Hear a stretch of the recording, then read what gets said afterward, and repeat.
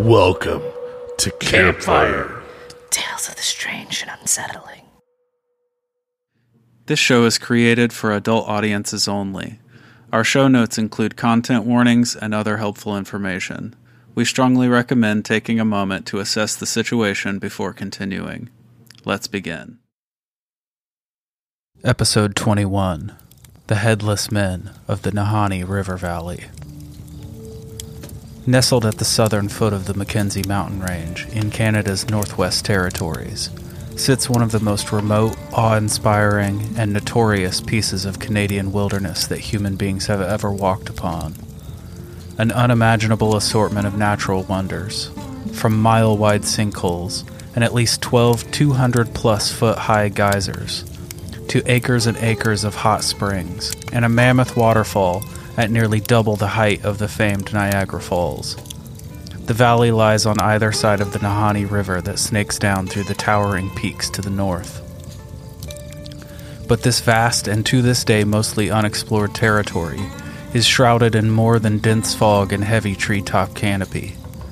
The valley has become the focal point of wild rumor and ancient legend, stubborn superstition and morbid curiosity, a place with a past so intimidating that only a brave or greedy few have ever ventured to explore the depths of the Nahanni Valley. At the turn of the 20th century, the bulk of northern Canada was a largely uncharted stretch of unforgiving wilderness. That was not a status quo that a specific group of North American settlers were willing to sustain. Prospectors set out by the thousands to find adventure, a little fame, and above all, fortune. They set out on foot and on water, determined to scour the towering mountains and glacial tributaries from the west coast to north-central Canada for one resource. The one commodity that would become synonymous with the settling of the North American West: gold. Of all the gorgeous and picturesque landscapes that this region had to offer, there was one in particular that the native peoples consistently advised prospectors against. It was a specific stretch of the South Nahanni River. For those foolhardy enough to ignore their counsel, and impatient enough to brave the waterways themselves, the reliability of this advice became immediately apparent as a section of the river known as the Splits first came into view. Rapids the likes of which these men had never encountered crashed and flowed at unmanageable speed. With the speed of the current, it was virtually impossible to maneuver around sandbars and log jams. Survival was entirely dependent on the quality of equipment, the bravery of the paddlers, and pure dumb luck. But for those who were fortunate enough to survive the perils of the river, beyond it lay Nahanni Valley, a densely fog-covered subarctic vale that rumor had it was brimming with gold. Trouble was, the tribesmen of the region were nowhere near as concerned with the raging river passage as they were with the evil that they believed permeated the valley itself. See, generations before Western prospectors would brave the wilds of the Northwest Territories, it was home for the First Nations people, known collectively as the Dene. Despite the fact that the Dene lived in scattered groups throughout the region, this area was almost wholly avoided. Their legends speak of an extremely violent tribe that lived throughout the Nahanni Valley, known as the Naha. They would regularly perform night raids on the Dene camps, murdering men, women, and children without prejudice. Some versions of this legend even describe the Naha as cannibalizing their victims, going so far as to describe their particular preference for the flesh of newborn babies. After 2 decades of these attacks from their mountain-dwelling enemies, the Dene were determined to retaliate. They traveled silently through the night and rushed into a Naha settlement at sunrise. They were surprised to find that the settlement was entirely deserted. fires still burning outside the teepees. Weapons and clothing still packed near bedrolls. Not a single member of the Naha tribe in sight. While the disappearance of the Naha was obviously a relief to the Dene, they reported a terrible feeling that hung in the air of the settlement, what they referred to as bad medicine. From that day forward, the Naha were never seen again. It would be generations before people would begin venturing into the valley en masse again. The occasional hunter who did brave the region would come back with terrifying accounts of strangeness, if they were lucky enough to return at all. And these tales nearly cover the gambit of Fortean phenomenon. The most common reports described an eerie wailing that echoed through the valley at night, along with the sighting of giant hair-covered, cave-dwelling humanoids, enormous wolves with a taste for human flesh, and even reports of prehistoric mastodons. One hunting party returned to civilization with a massive set of tusks, with the blood and fur still clinging to one end. Most of these legends were taken very seriously among the Western settlers as they arrived in northern Canada. Trips into the Nahanni Valley remained few and far between. That is until the end of the 19th century when a massive gold strike occurred in the Klondike region of the Yukon, just west of our vicious valley. 100,000 settlers rushed into the region, and those who were not lucky enough to strike it rich began to diffuse out into the surrounding areas. This obsession with the acquisition of gold easily trumped the horrifying history of the valley, and prospectors began exploring the region like never before. The MacLeod family were one such group of failed stampeders. After striking out in the Yukon, they set up shop in Fort Laird, just south of Nahanni Valley. The four sons of Murdoch, an Irish immigrant, and Angige, a native Dene woman, grew up hearing the legends of the land, but were made brazen by the impressive outdoor skills acquired by their Dene relatives. The boys soon set their sights on making their way northward into the treacherous river valley. The oldest of the boys, Fred MacLeod, eventually took over his father's post at Fort Laird.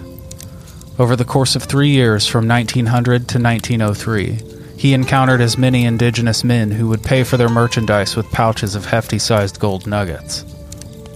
On each of these occasions, Fred did his best to get information about where these had been acquired. It was not strange for a prospector to keep their strike spot a secret. He knew it was a long shot, but he thought it was worth a try all the same. Finally, on the third occasion, Fred laid it on thick. He offered the weary traveler a hot cup of tea and a pipe of tobacco. They sat down together, and after a long chat, he found out that the native prospector had struck gold at a small waterway almost dead center in Nahanni Valley, Bennett Creek. With that, he was off. He immediately sent letters to each of his older brothers, Willie and Frank, and the three brothers left their lives behind to strike out into the heart of the Canadian wilderness. Over the next 3 years, the brothers made 2 separate trips into Nahanni Valley without incident. The first trip yielded very little, most of which they wasted buying drinks and partying in their first week home. On the second trip, however, they located the creek that Fred had heard about back in 1903, and with it they found a true gold strike. After spending the winter gathering pan after pan of gold nuggets, they found themselves low on supplies and knew they had to make the trip back down the mountain. In a rush to make it back to civilization, they decided to cut their time in half and travel the river. This would prove to be a disastrous mistake. While attempting to navigate an especially brutal stretch of the river named the Cascade of the 13 Steps, their makeshift raft capsized, and they lost everything. Their gear, what was left of their rations, and all but a small bottle of gold flakes that Willie had tucked away in his waistband. Devastated by the loss of their haul, the brothers would spend the next 2 years saving money so that they could return. In spring of 1905, they met an Irish steamboat engineer named Robert Weir. He offered to bankroll the expedition if he could come along. They happily agreed, and Willie, Frank, and Robert made their way back into the Mackenzie Mountains. They were determined that this would be the trip to finally make them rich. They could not have been more wrong. Season after season went by as Fred and the rest of the MacLeod family awaited their return. 1 year after their departure, Fred made an attempt at a rescue mission, but they were thwarted by an early freeze and unexpected snowfall. Another year went by without any sign of them, until an early thaw in 1907, when the canoe used by the team was discovered stuck in a log jam. While some would have taken this as confirmation of their deaths, Fred was determined to know the truth. After yet another year of saving for a total of 3 years since they initially headed into the valley, Fred led a serious party of 7 outdoorsmen, including a member of the Royal Northwest Mounted Police, up to the mountains to find his brothers. Following signs of previous travel up the Nahanni River, they eventually came across a dog sled runner leaned against a tree near the banks. On the runner, written in thick pencil, was the message, "We have found a fine prospect." Fred instantly recognized the handwriting to be that of his brother Frank. Fred was elated. He took this as a sign that his brothers were still somewhere nearby. Maybe they had stayed on mountain so long because of the sheer volume of their gold strike. But when the search party scoured the area, no other sign was found, and they continued upriver. 3 hours further north, they came upon a man-made clearing just off the river. At its center sat a camp that had obviously been abandoned long ago. Next to what used to be a campfire, 2 decayed wool blankets shrouded the skeletons of 2 men. Fred instantly recognized the tattered clothing and a gold ring. They were his brothers, Willie and Frank. This was, of course, a devastating discovery, but what truly shocked Fred, and several other members of this veteran search party, was the fact that both bodies had been decapitated. The search party set up camp and spent the next 6 days searching the area. While they found supplies, weapons, and a substantial amount of recently panned gold, neither Skull nor their patron, Robert Weir, were anywhere to be found. Fred buried what was left of his brothers and headed down the mountain, swearing never to return to Nahanni Valley. From that day forward, locals began referring to this as Dead Man Valley and Headless Creek. Unfortunately, the horror story of Willie and Frank McLeod's deaths did not ward off future prospectors, as one might imagine. In fact, it had the opposite effect. Prospectors had come to Canada's frozen north to find gold, and all they seemed to hear in this terrifying tale was that gold could be found there on the banks of Headless Creek, in Dead Man Valley. One of those men, inspired by the rich finds of the McLeod brothers, was Swedish national Martin Jorgensen.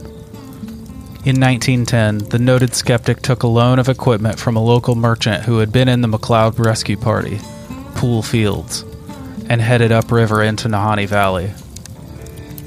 3 years passed, and Fields assumed that Jorgensen had failed or died when a letter arrived. The letter from Jorgensen to his ex-wife and current wife of Fields included a map to his camp and a message asking for a group of men to assist him with transporting his gold down the mountain. Fields and a small party set off in 1914 and followed the map into Nahanni Valley. What they found was not a mountain of gold to bring home. Instead, they found a cabin that had burnt to the ground some time ago, and between the cabin and the creek, the body of Martin Jorgensen, lying next to a bucket and a rifle surrounded by spent shell casings. The partially decomposed body lay sprawled across the snow, and like the McLeod brothers before him, he had been completely decapitated. Jorgensen's head was never found. While many blamed the death and decapitation of the McLeods on their missing companion, this new development created a pattern that cemented the legend of Nahanni Valley. Word spread far and wide that anyone who wanted gold from the valley would pay for it with their heads. While this certainly slowed the amount of traffic in the area, over the next 2 decades, Nahanni Valley would be the backdrop for more than 100 missing persons reports. And in 1930, a trapper named Phil Powers attempted to circumvent the curse by seeking the second most precious resource in the valley, furs. He set up dozens of traps throughout the valley and built a small cabin planning on spending a few seasons collecting. When he didn't return on the time schedule that he had given his fiancée, she convinced a group of Royal Northwest Mounted Police to go in after him. Their guide was none other than local merchant and now veteran rescue party leader Poole Fields. They headed into the area that Powers had planned on camping in and found a very familiar scene. A burnt-out cabin and the headless remains of Phil Powers. Remarkably, the blaze had burnt at such an intense heat that they recovered porcelain dishes from inside that had fused together. Yet none of the surrounding forest appeared to even be scorched. Next to an untouched pile of furs some 30 yards from the remains of the cabin lay a dog sled runner with a message scrawled in thick pencil. Phil Powers, his finish, August 1932. While it was obvious to the police present that Powers had died at least a year before, this message was dated just 1 month before its discovery. Now a UNESCO World Heritage Site, much of the 11,000 square mile Nahanni National Park is now closed off to visitors. Officially, this is because of the protection needed for sensitive ecosystems and the cultural significance that the land holds for the indigenous Dene people. Although many believe that this is just as much about protecting the land from people as it is about protecting people from the evil within. Throughout the remainder of the 20th century, explorers, hunters, and miners would vanish without a trace in this region at an alarming rate. Starting in the 1950s, a series of mysterious plane crashes, unexplainable weather phenomenon, and UFO sightings were accompanied by reports of Amphicenidae, a predatory bear-dog hybrid that went extinct in the Pliocene period, prowling the valley, and numerous reported encounters with Sasquatch in the restricted areas of the park. The decapitations and murders of numerous people were all confirmed by police record, and however dismissive, they were attributed to either the greed and rivalry so common in the gold rush era, or the brutal and treacherous reality of the isolated wilderness. Since there is no way of knowing what truly took the lives and heads of so many in Nahanni Valley, what we can say is that the sacred mythological nature of this area holds a place of significance and reverence in the collective Canadian psyche to this day. These remarkable and unexplainable events that helped to build the legend will forever serve as an allegory for the horrifying void that is the unexplored.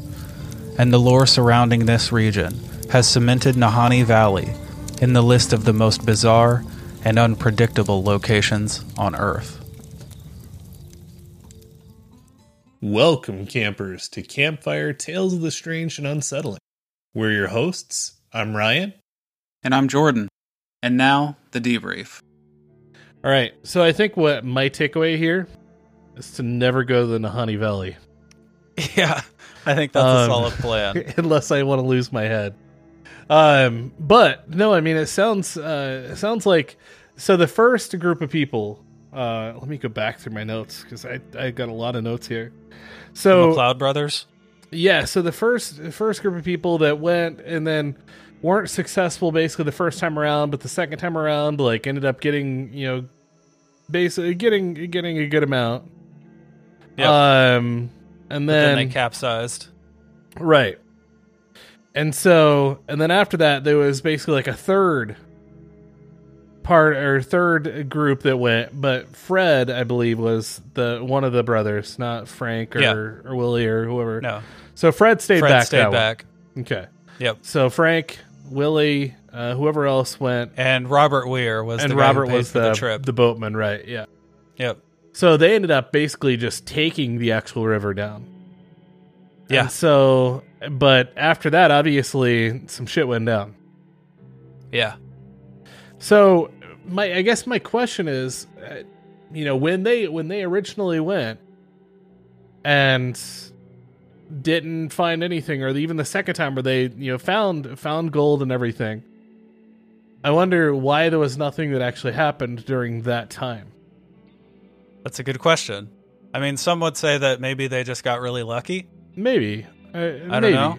Yeah. But the first two trips were without incident. They didn't encounter any of the like crazy legends that they had always heard. Yeah.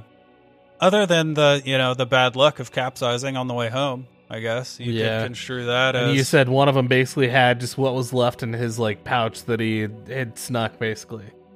Yeah, he had like a little glass bottle of gold flakes that he had tucked into his waistband.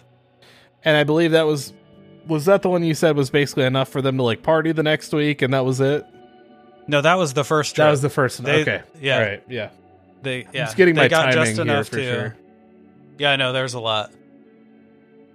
So the first trip, they got just enough gold to like party for a week or two. And they also made Fred a gold watch chain. They had a gold watch chain made for him. Okay. Yeah. I feel like that's a pretty significant amount.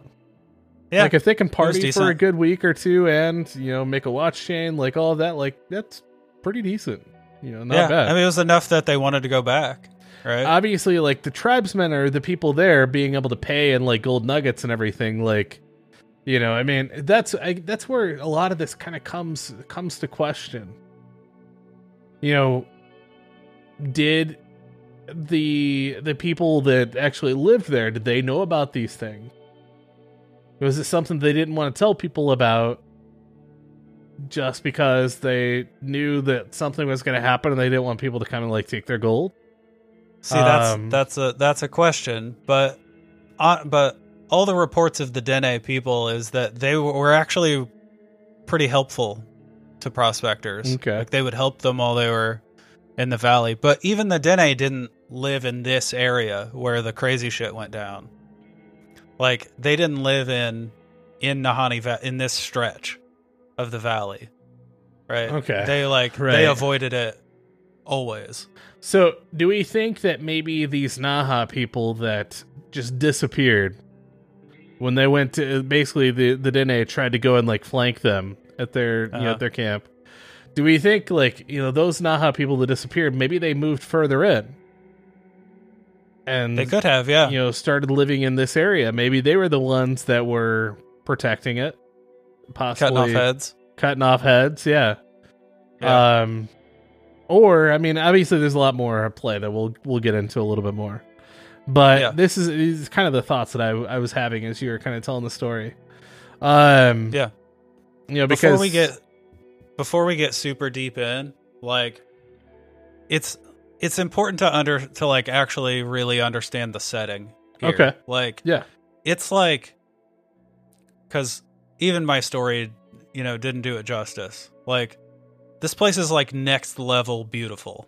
Like I mean, that's how it sounded, right? Especially as you were describing everything at the start, that was going to be one of the first things, but I had to say what I did at first. But yeah, I mean, it sounds like it's a very beautiful, like picturesque area, right? Yeah, like it's more than picture. Like the geography is literally like nothing you've ever imagined.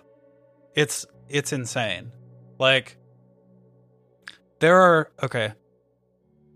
like 10-mile stretches of the Nahanni River where there's literally no way to get off of the river. Yeah. Because both sides of the river are just sheer cliff faces that go up thousands of feet. Jesus. And the river, ready for this? Areas of the river are 4,000 feet deep. No way. Yes. In a fucking river, really? Yes. 4,000 feet deep. See, it's weird. It's like hard to wrap your mind around because it's in a mountain range. Yeah. It's weird to think about depth, but like this area, you can kind of think of it as like Canada's like Grand Canyon. I would say that's right? nuts. It's kind of like that. Yeah. So like there are stretches of the river where you have thousands of feet of sheer rock face on both sides of you, and the water you're floating on is thousands of feet deep. So you're just like floating in the middle of this like void. Yeah. You can't go anywhere. That sounds terrible. Yeah. It's horrifying. And imagine what kind of crazy shit could live in water that's 4,000 feet deep. I mean, yeah, you're thinking, it's granted, 4,000 feet deep is going to be less than, a mile, right? Sure. But, that's not that much. I mean, it's pretty significant. A mile of water is a lot of fucking water. I mean, you're looking at, like, ocean depths in some smaller areas. Yeah. But like, if you look at that in like a river view, a river aspect, I mean, you're looking at like an abyssal zone of like a river. Yeah, That's exactly. insane. That's definitely Right. insane. So, I mean, yeah, it's hard to say. You know, we also have freshwater, like this or that or whatever else. I'm sure all reside in this massive, Yeah. you know, See, and that's what I'm deep, saying. deep river. Yeah. That's what I meant when I'm saying, like, the geography is like you've never imagined. Yeah. Like, you would never think of a river being like that. No, not Like- at all. Like Yeah. maybe a couple hundred feet. Yeah, that's normal. Yeah, Even a couple hundred feet is pretty damn deep for sure. when it comes to a river. You know, I mean, we so- live in, like, the flattest place on Earth. So, like, the deepest, Right, yeah. deepest rivers near us are, like, what, maybe 100 feet? Yeah, I mean, it's at the not gonna most. be not gonna be much, right? Yeah. Yep. So, like, okay. Virginia Falls is a waterfall in Nahanni Valley. Okay. Okay. And it legitimately looks like it's torn from the pages of a fantasy novel. Like, it's insane. Is it more like close to like Niagara Falls style of a waterfall, it's- or It's twice the height of Niagara Falls. Jesus? Twice the height. And it has Then why this, does like, Niagara crazy... Falls get all the play then? Like, Right, exactly. Because you can drive to it from Buffalo. yeah, true. No, but it has this, like, stone spire that, like, juts out of the center of the top of it. That'd be pretty cool. Okay. It looks so the waterfall's, like, split in half by this huge, like, chunk of mountain that sticks, like, you know, like 100, 200 feet up out off the top of the waterfall.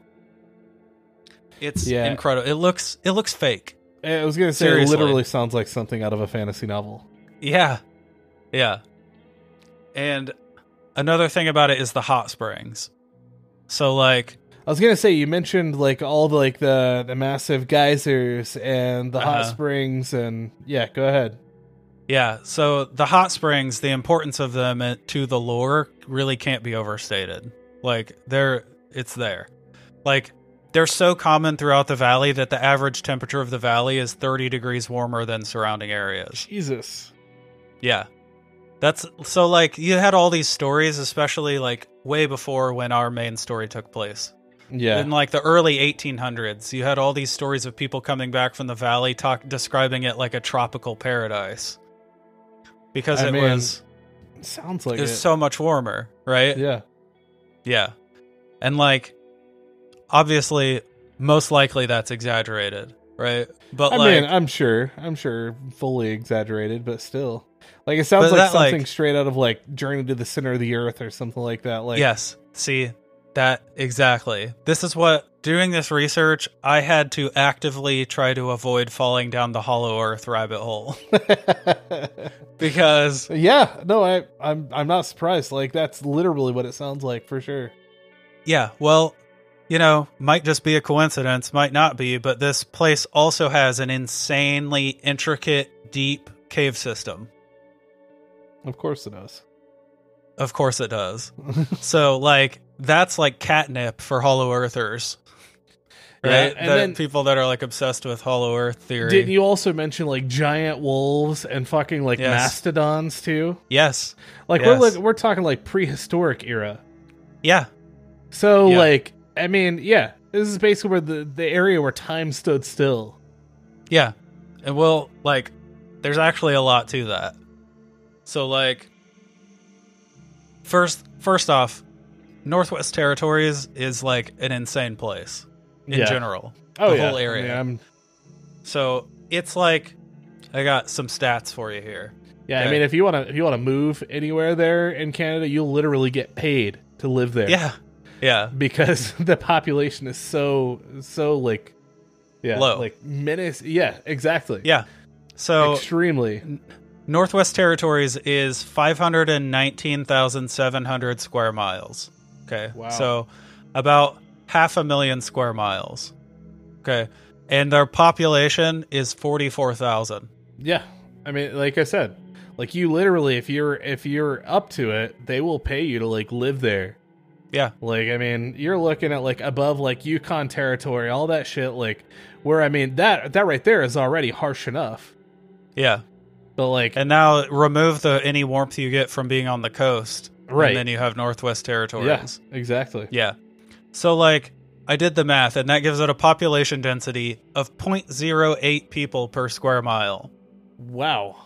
which means roughly one person per 11.5 square miles. I mean, yeah, you're the only person around for. Yeah. That's.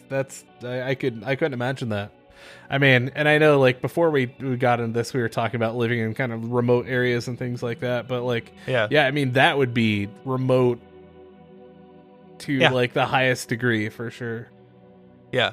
So by comparison, Muncie, which is, for viewers, is a city near us. It's like a small college town. Right. Is 27 square miles with a population of 68,000. So there are 24,000 more people living in Muncie, Indiana than there are in all of the Northwest Territories. Yeah. And that vast, like, wide area too. So, yeah. Yeah. I mean, you're talking That's about nuts. 500,000 square miles compared to Muncie's 27 square miles. That does that account for like college students and stuff like that though, right? I don't know. So I would assume that's going to be an entirely different population and it's Yeah, because the college students are like a transient population. Right, I think exactly. they would. Yeah. I mean, you're looking at like another 25 to 30 right there. Right. So, yeah, more like double. Yeah. Yeah. Yeah, that's crazy. Wow. I also Like- just wanted to say a ton of my research for this came from the book Legends of the Nahanni Valley by Hammerson Peters, and it's super good. It's like an incredible book. I'm gonna worth taking a look at. absolutely Awesome. like we'll put a link to go buy it in the episode description. Go Cool. buy it for Yeah, sure. There you go. You heard it here. If you like this episode, go read the book because apparently it's going to be a lot better. Yeah, because I only touched on the book has like I'm 14. Sure. Yeah, I was going to The book- say, yeah. I'm sure this is like just a very like small bit of what the book Yeah. has to offer too. So We're just yeah. gonna be scratching the surface. Oh yeah. like- I mean, For sure. The book has like 14 chapters, and each of the 14 chapters is an entirely separate rabbit hole for you to fall down. Like, see, or like you mentioned, they're mile wide sinkholes, yep. and there's multiples. Yeah. I'm still getting this like I'm trying to develop this picture in my head of this area. It's hard. And like also is this like are dinosaurs here? They fucking might be. We man. have giant wolves, fucking mastodons. We have to Uh-huh. have some dinosaurs. Like I said, mean, the guy- this is like Journey to the Center of the Earth. Like it's there. Like apparently this is where we got to go. Look, I don't know about dinosaurs, but it would not shock me if there were some creatures from the Pliocene period still here. There has to. I mean, yeah, there has Because, to be like, something. Like, and we'll get to that. Well, Okay. when we get to like the supernatural possibilities here, there's a whole thing. You got some stuff but- in your pocket. You ready to go? Right. But first I want to talk about like the victims, the headless victims. Yeah. Yeah, Okay. no, that was another. I mean, so first of all, it's very off-putting. That everybody is found with their heads literally, like, fully decapitated. Like, did they find the heads? Were the heads nearby, or were they never found? The heads were never found. So somebody's got like some spikes out in their front yard, just like warding off everybody else with all these random heads from random the head victims collection. that come to get some gold. But yeah, no, Yeah. I mean that like this kind of reminds me of Dyatlov Pass. Yeah, a little bit. You know, it's kind of similar in that aspect, just like of them like obviously being attacked by something.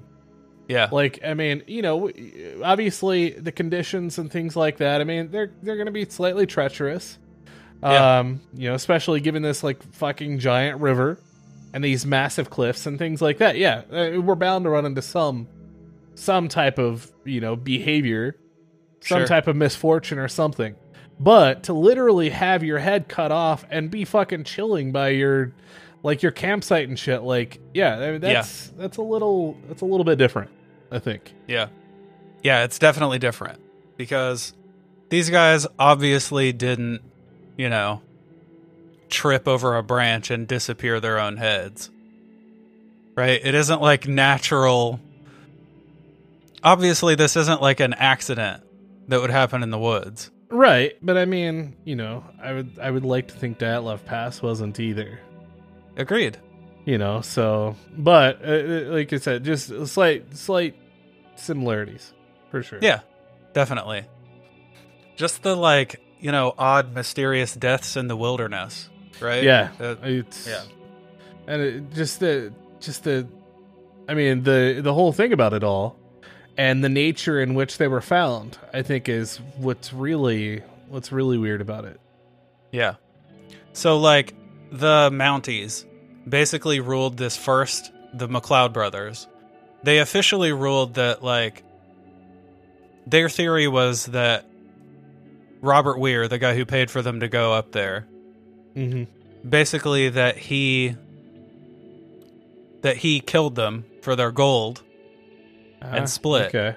Right? Because initially he was nowhere to be found.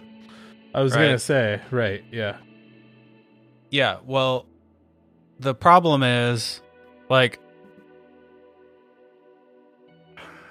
so that was their initial story. And then it was a year or two later. They found a skeleton. A mile away from where the other guys were found. Yes. A mile away from where they were found. And sorry, I was distracted. A cat on the desk. Anyway, look, this is real life, okay? I'm fully aware. Yeah. Yeah. Okay. So they found a skeleton. It was less than a mile away from where they found the McLeod brothers. Right. And they assumed that it was Weir. That it was Robert Weir, right? It's not really told in I read a couple reports on it, and it's not really described how they determined this. I guess they just kind of guessed because it was right there. Right? So once they found him, they changed the story. Then their new story was they assumed that the brothers had died in either some kind of accident or starvation. And that happened to be missing their heads. Right, and that their heads were eaten by small animals. Just their heads. I was gonna say it. No, I highly doubt that. Yeah. Well, yeah, me too. So, what about Robert's body? Was he also found? It was headless? not headless. No, it was not headless. Huh. Yeah. Really doesn't it? I had some trouble finding medical and police reports on the situation, but the ones that I did find were they kind of conflicted with each other. So one police report said that the vertebrae were in shards, which suggested that the heads were ripped off by force. That makes sense. Yeah. Yeah. Other reports said that there was head hair found around the bodies, on the ground. It had, that suggests that the head was on the body for a long time while it decomposed, right? And the hair just falls out as it decomposes. Or small animals chipping away and... Right. But if the small animals were to blame for the heads being gone, why was the third body left with a head? Why was Robert's with a head? And where the hell did the skulls go? I understand that predation happens, and that would explain the flesh and the soft tissue being eaten on the face. Right. Right? But the bones... right. I don't see any small woodland creatures detaching and running off with an entire skull. Those big-ass wolves. Right? Exactly. So the thing is, the fourth brother, the youngest brother, Charlie, who he went out on the second trip with him, but didn't go on the first or third. Right. Okay, so Charlie like adamantly refuted the official ruling. His brothers had a ton of experience in the wild, and he didn't see that there was any chance of them not knowing how to feed themselves and dying of starvation. Right? So like, because that doesn't make any sense at all. Agreed. There's this whole side quest in this story of Charlie going to track down Robert Weir because he didn't believe that the third body was Weir. Actually him. Yeah. Yeah. So like he finds Weir in a bar in Vancouver and gets like his official account of what happened. So that wasn't actually him then. I mean, reports are kind of spotty. Right? So, because but if he found him in a random bar or pub, then... Well, he says he did. That stands to pose some questions, obviously. Yeah. Yeah. He says he did, but the official ruling never changed. Okay. So, I don't know if people just didn't believe him, or if he couldn't come up with any proof, or I don't know. But what he said was that Robert Weir gave him the story that while they were in the valley, they were attacked repeatedly by some unknown group of something. Either people Naha. or, right, maybe the Naha, maybe like some kind of humanoid things. Okay. He never identified what it was. He said he didn't know. Right. Eventually their supplies were stolen and they had to head back, right? So in order to avoid being tracked, they split up. He went one way, the brothers went the other way, and that was the last he ever saw them. That was his story. Okay. That he gave. Right. All right. Yeah. So the thing about Robert Weir is he had like no experience in the wild. No experience prospecting. That's why he was willing to pay them, like pay for their trip if he could come along, because he needed them to guide him. Right? So the idea of this guy being able to survive where the others hadn't, it literally makes no sense. Yes. Yeah. Okay. That's so that doesn't make any sense at all. Or even that they would split up. He would be fucked if they split up. I mean, obviously, like the guy doesn't know how to survive out in the wild or doesn't know what he's up against, whereas the other brothers, they're at least gonna, have some common sense or at least some knowledge of survival. Right? Exactly. So yeah, it's odd. And in the finale of this side quest, in the culmination, Charlie tracks him down again to a farm in Saskatchewan. And when Weir sees him coming, he runs into the barn and shoots himself. Yeah. And Charlie said that that the sparks from the gunshot caught the hay in the barn on fire and burned the barn down around him. It's starting to sound a little bit more of a reach there at that point. Like, right? But I mean, like I was buying it when he found him at the pub or in the whatever, bar. But Yeah. It also, that sounds like a really convenient way to cover up the fact that maybe he didn't actually ever find him. Right. Yeah. You know what I mean? Yeah. Maybe it was a means for him to like pin it on something. Yeah. And it makes sense.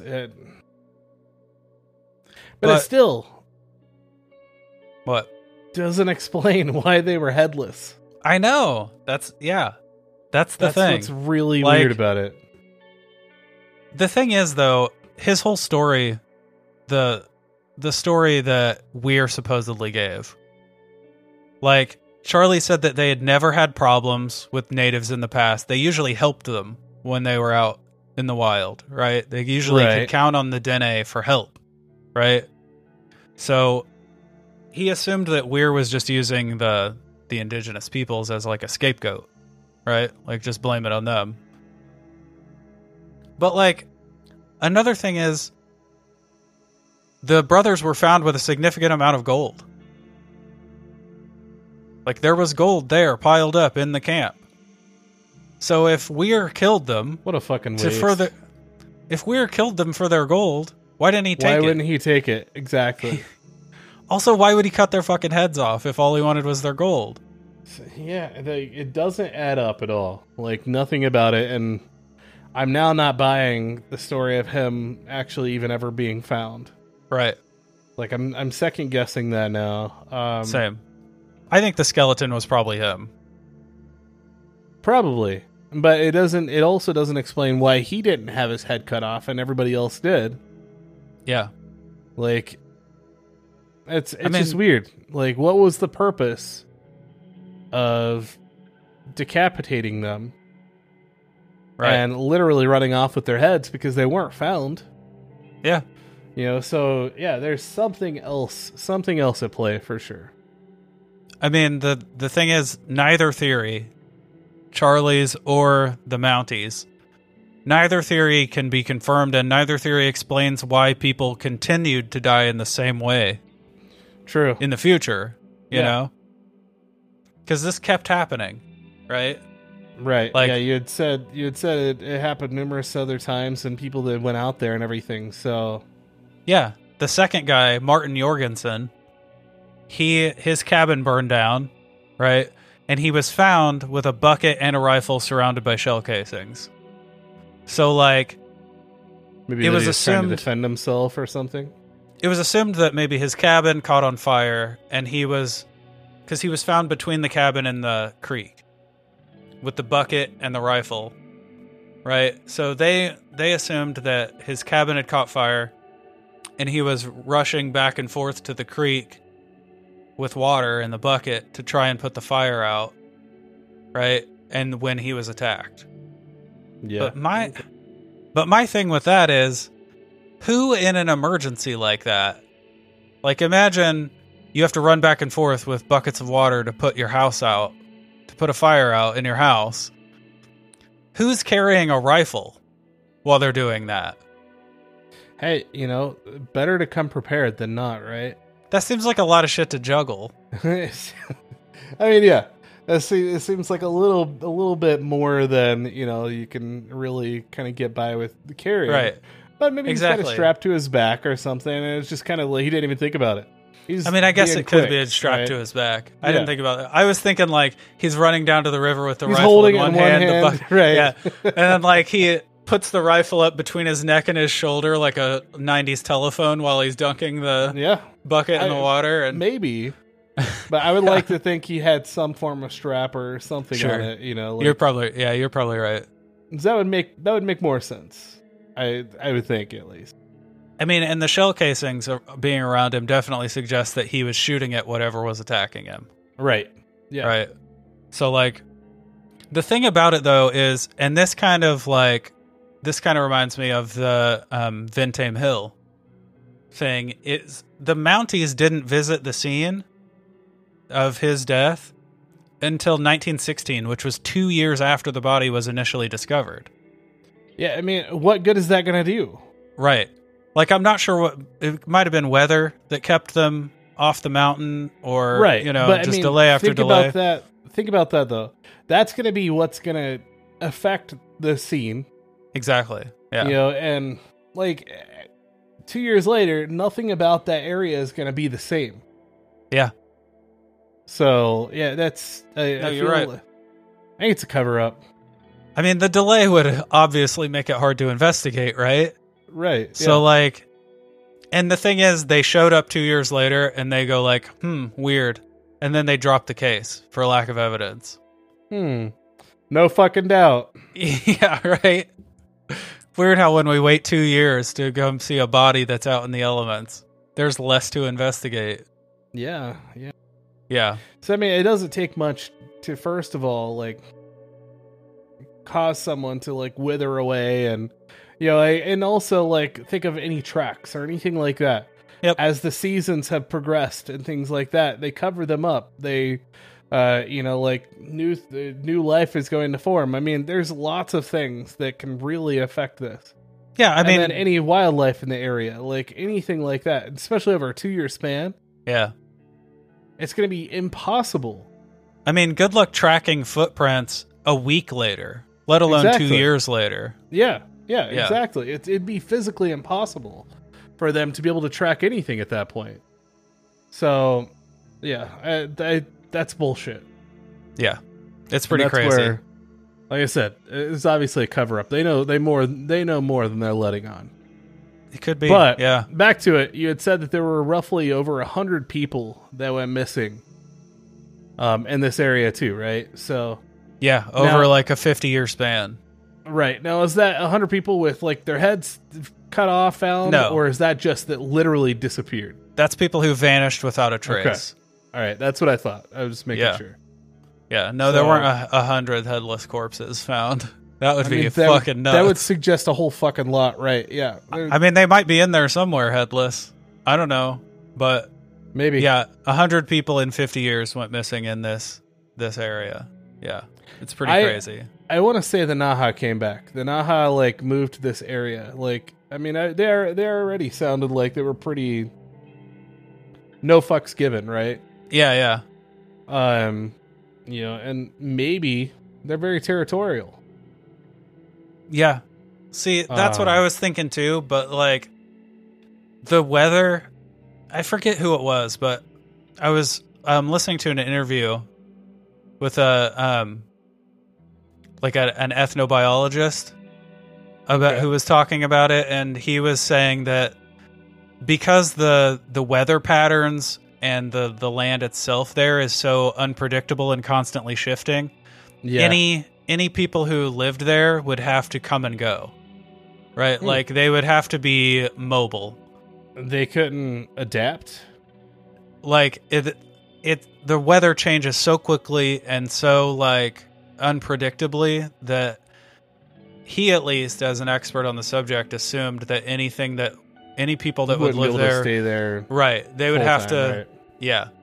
And it seems to me kind of odd that people who were transient would be super protective over a place. Yeah. You know what I mean? I mean, yeah, that's true. But it doesn't. It also, we have the Naha people that literally disappeared without a trace. Mm-hmm. Fires, everything's still going. Like, literally, their entire camp left basically untouched, right? Yeah. You know, like, I mean, fully active, and yet nobody is there. You know, fully, completely gone. That's where I think, like, maybe they just relocated. Maybe they're in the hills. Maybe they're in the side of the mountain. Maybe they're in all these weird caves and shit. Like, Sure. you know, that's the only thing I could think that could even explain any of that. But now I know, you know, you mentioned in the 50s, you know, reports of course, people vanishing, UFOs, Sasquatch, Yep. missing planes, like things like that. So, I mean, maybe there's something else. Yeah. I mean, okay, so before we get into the supernatural possibilities, because, I mean, obviously we're getting there, right? Yeah, I think so. But there are a couple points that should be noted. So, Okay. the vast majority of these supernatural theories come straight from the Dene legends, right? So, here's the thing about this area. The height of the mountains and the depth of the valley are so severe that it was actually protected from experiencing the fourth ice age, the most recent ice age. Okay. So, it's some of the oldest unaffected land on Earth. Right. Like, in that period, it's like 8,000 to 80,000 years ago was the last ice age. Okay? So, like, the cooling period wreaked havoc on wildlife all over North America. Like, it decimated populations of animals. And while species were being killed off by, like, radical climate shifts and formation of ice shelves, the Nahanni Valley was untouched by all that. So, Right. like, that really, in my mind, increases the potential that, like, that things from that period could have survived. Maybe Right. I even, was like, gonna a say that breeding aligns with population. what we were talking about before, yeah. Yeah, exactly. So, that's a huge thing. Missing an entire ice age that ice age is responsible for the extermination of a lot of species. Yeah. So, like, if an area didn't experience that at all, who's to say that a breeding population of any one of those creatures couldn't have survived? Right? Yeah, you're right. You're right. Yeah. And that's where we get into those mastodons and shit. Like, that's Yeah. something, again, I can't get over. That's where I wonder. So the main one that's speculated is called the Amphicenidae, which is a bear dog. Okay. Huh, okay. Yeah. So it's a prehistoric species. I'm just going to read you the description. Okay? Yeah, go for it. It's a prehistoric species of carnivorous mammals related to both the bear family and the dog family. Bear dogs are appropriately hypothesized to have looked like genetic hybrids of bears and dogs. So, like, imagine a wolf, but way stockier, way heavier, like a bear. Right? So more of like a, oh fuck, what is that breed of dog? Keep going. I'll think of it. Okay. I'll eventually think of it. I think you're thinking about the Tibetan Mastiff. Is that what you're thinking not about? The Mastiff. No. Sorry, I'll let you think about it. Keep going. Okay, so the Amphicenidae, the bear dog, officially died off during the Miocene period, but the valley was protected from a lot of geological phenomenon, right? Okay. So, like, if that's the case, it isn't crazy to think that there's a chance that they could have survived, right? And maybe even thrived in the valley. Yeah. And these were massive creatures. Like, massive. Think about like a Kodiak bear sized wolf. Wow. Right? That's what we're talking about. Yeah. Yeah. So those are a big part of the Dene legends, is that those are out there just prowling the valley, looking for shit to eat. Okay. So that's Well, that. So yeah, that could be pretty damn frightening. yeah. See, and one of the main theories on Martin Jorgensen, because the Mounties dropped the case immediately, right? But like his peers and the Dene both had theories about what happened to him, and the main theory that came from other prospectors, friends of his, was a bear attack, right? Because all the okay, so there's a thing that I didn't know until I was doing research for this.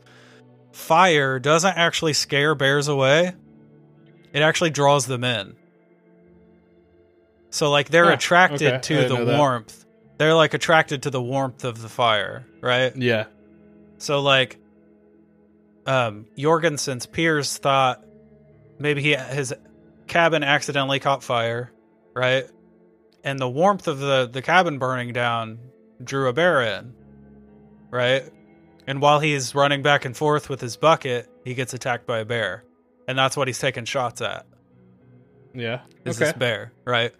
But if it could be a bear, it could just as easily be this bear dog thing, right? Yeah. I mean, if they're there, you could assume that, the warmth would draw them in the same way it would a bear, right? Why go head first? I mean, that's another thing about bears, is they mostly don't like eating people. So, like... Right, they attack. And that's it. Right. Yeah. So maybe the head just comes off while he's attacking, right? Oops, pop goes your head. Yeah. I mean, when you're a, 3,000-pound creature made of muscle and sinew, sometimes pop goes their head. Right? That's Like probably an Jack in the easy Box. accident. Exactly. Man.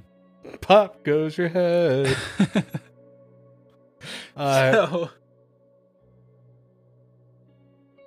That's poor taste, Ryan. Poor taste. I'm an asshole. I'm sorry. It's okay. Oh, man. Anyhow.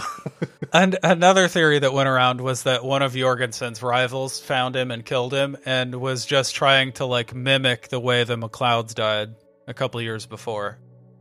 Okay. Which, you know, that's fair. I mean, that's a definitely could happen. Yeah. The Dene had a pretty... They actually kind of weave the Martin Jorgensen story into some of their legends, right? It's like become a legend in the Dene people. Okay. So their legend says that a Nahanni man, which, okay, here's the thing. There's a third tribe, okay? Because we've been talking about the Dene who live around the valley, right? And we talked about the Naha. The Naha, who died off. But the Dene refer to the people who come and go in the upper elevations of the mountains. There's like scattered tribes who come and go and they hunt in the upper elevations. Mm-hmm. They call those the Nahanni, just like the valley, right? Okay, so their legend is that a Nahanni man came upon Jorgensen's cabin, okay, and it was empty aside from a stockpile of moose meat. Okay, so like he was out doing whatever, and his stash of meat was in the cabin, and he basically just went to town on the meat. He just had himself a little feast, right? And he seasoned it with what he thought was salt, but was actually crystalline strychnine, which is what trappers use to kill animals that they trapped. It's poison, right? Mm. And the dude dies in the cabin, and when Jorgensen comes back and finds him dead in his cabin, he just kind of chucks the body. Okay? Okay. And then, like... So their legend says that the Nahanni took revenge on him for the death, right? For the guy dying, That's fair. And disrespecting the body, and they cut his head off and burned his shit down. Okay, right? So that's what that was the Dene theory. It does explain how the fire didn't catch the forest around it, because that was a weird thing about the fires, both of them. Yeah, Was that the cabins burned all the way down, but none of the trees around it caught fire. Like, the fire didn't spread into the forest. So if someone intentionally set the fire, then ostensibly they would be there to control it. Right? Right, of course. Right. And any, native living in the forest wouldn't want to catch the forest on fire. So Yeah. they would, stick around to control the blaze. I mean, especially the Nahanni people that go there to hunt and stuff like that, right? Exactly. Yeah. So, yeah, that was their theory. But all that to say, this bear dog, I like the bear dog. This bear dog, it actually is in line with one of the theories for the Jorgensen case, which is an animal being drawn in by the fire and attacking him while he's trying to put it out. Yeah. I mean, that could definitely be a possibility, right? Sure. And that doesn't seem far-fetched whatsoever. Yeah. Other than this bear dog. But I mean, if this is something that's literally as a legend or, whatever else, right? Regardless. But I still don't, the fact, the idea to go head first, and I'm going to continue to say it just like that. Okay. Going head first literally makes no sense. We have an attack. I mean, if it's a bear dog, maybe... why would you go head first when you could chomp away at the bits of all, limbs and shit that are much easier, first of all? I mean, some predators... It depends, because there are two types of predators, right? There are predators who eat and the prey dies because it's being eaten. And there are predators who kill before they eat. True. Right? So if this is a predator who kills before it eats, maybe just chomp down on the head to kill it, and then I don't know, because the body wasn't eaten either. So that's what's so weird about it. Right. And that's where none of this makes sense. Yeah. Literally, like, none of those theories or none of the, like, the stories and stuff add up. And that's where I'm stuck. See, that's where I'm still stuck at that point. Proponents of the bear theory, they say that bears don't like eating people. So, like, maybe the bear felt threatened and killed him, but then just split without eating him. But is that the same for everybody else, too? Right. Exactly. And also, where's the fucking head? I mean, I could see it, like, biting the head, maybe crushing the skull to kill the person. And be, a few yards away or something like that, right? Right. You know? Like... Right. Maybe with a gnarly bite out of it. Like, who knows? Whatever. Sure. But, like, yeah, it just doesn't add up. Yeah, it doesn't make sense to me. So, there are more theories, right? So... More theories. The next one is basically Sasquatch. Okay? Right. So, let's get into this. So, this region's version of the Sasquatch, or something that I think of it as that. Would it be more of like a Yeti in this case? I mean, maybe it's a cousin to both, but they call it the Nakani. Okay, so close to the Nahani, right? So the Nakani is, I mean, it's basically described the way that all Sasquatch are described, right? So there are some pretty cool quotes, though. Like, okay, Philip Godsell wrote a book called The Curse of Dead Man's Valley. And this is a cool quote that he wrote about them, right? This is how he described them.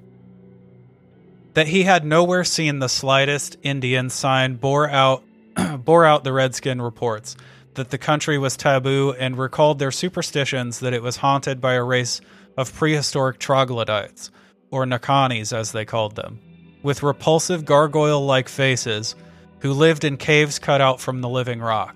Creatures reported to be twice the size of ordinary humans, who never missed a chance to carry off unwary hunters or stray squaws in their powerful gorilla-like arms.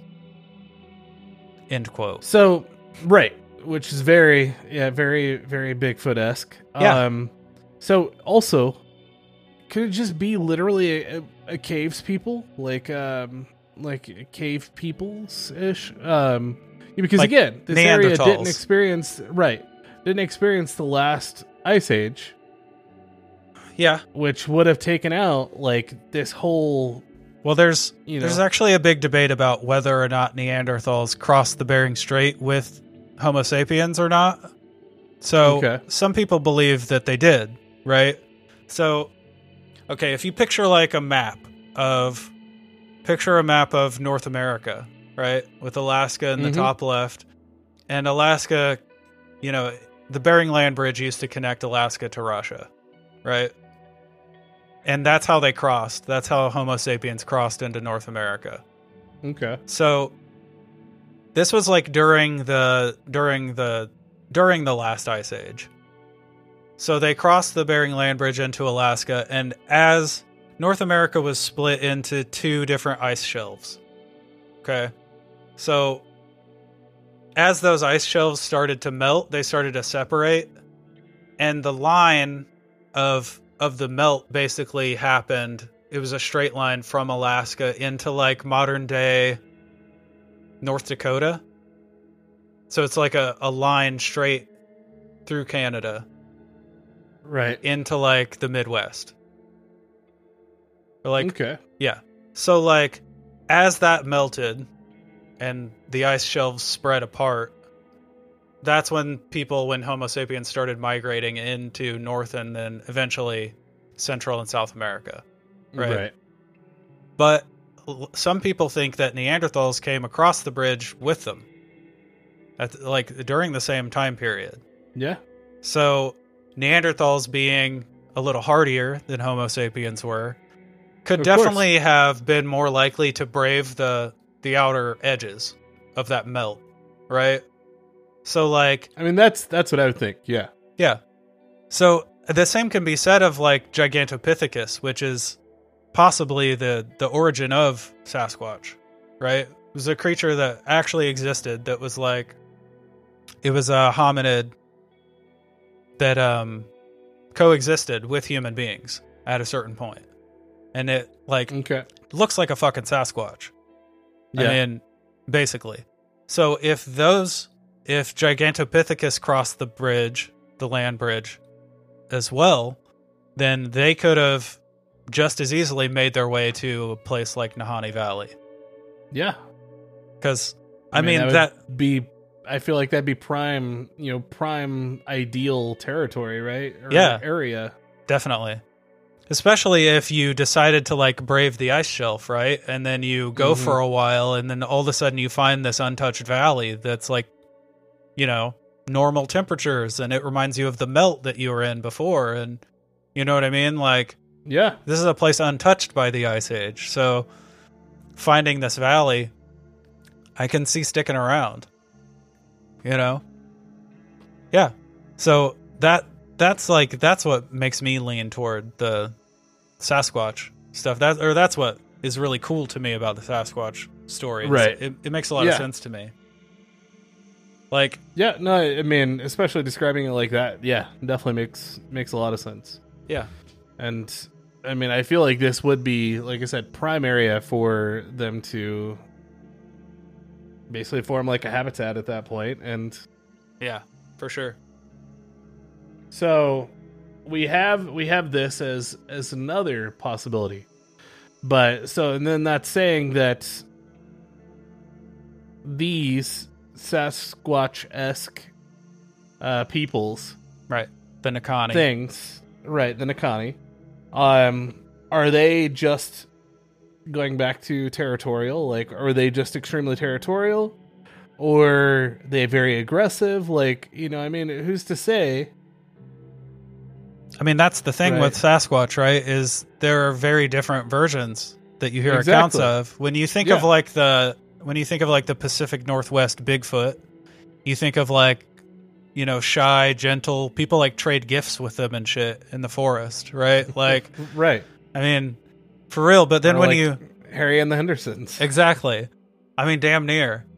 They like play like knock knock back and forth and shit in the woods, and like the most aggressive thing you really hear is like, oh, they threw rocks, right? Right. But like when you go to like Florida and start talking about like the skunk ape, that it's like fucking violent and like brutal, and there are like attacks and shit, right? So like, who's to say which one, right? Yeah, which one this true. is? I mean, especially in this area, this very untouched, very untouched area. Like, I mean, who's to say that they're not gonna try and preserve it or keep it as is, or not let like the outside man come and like affect it or whatever else.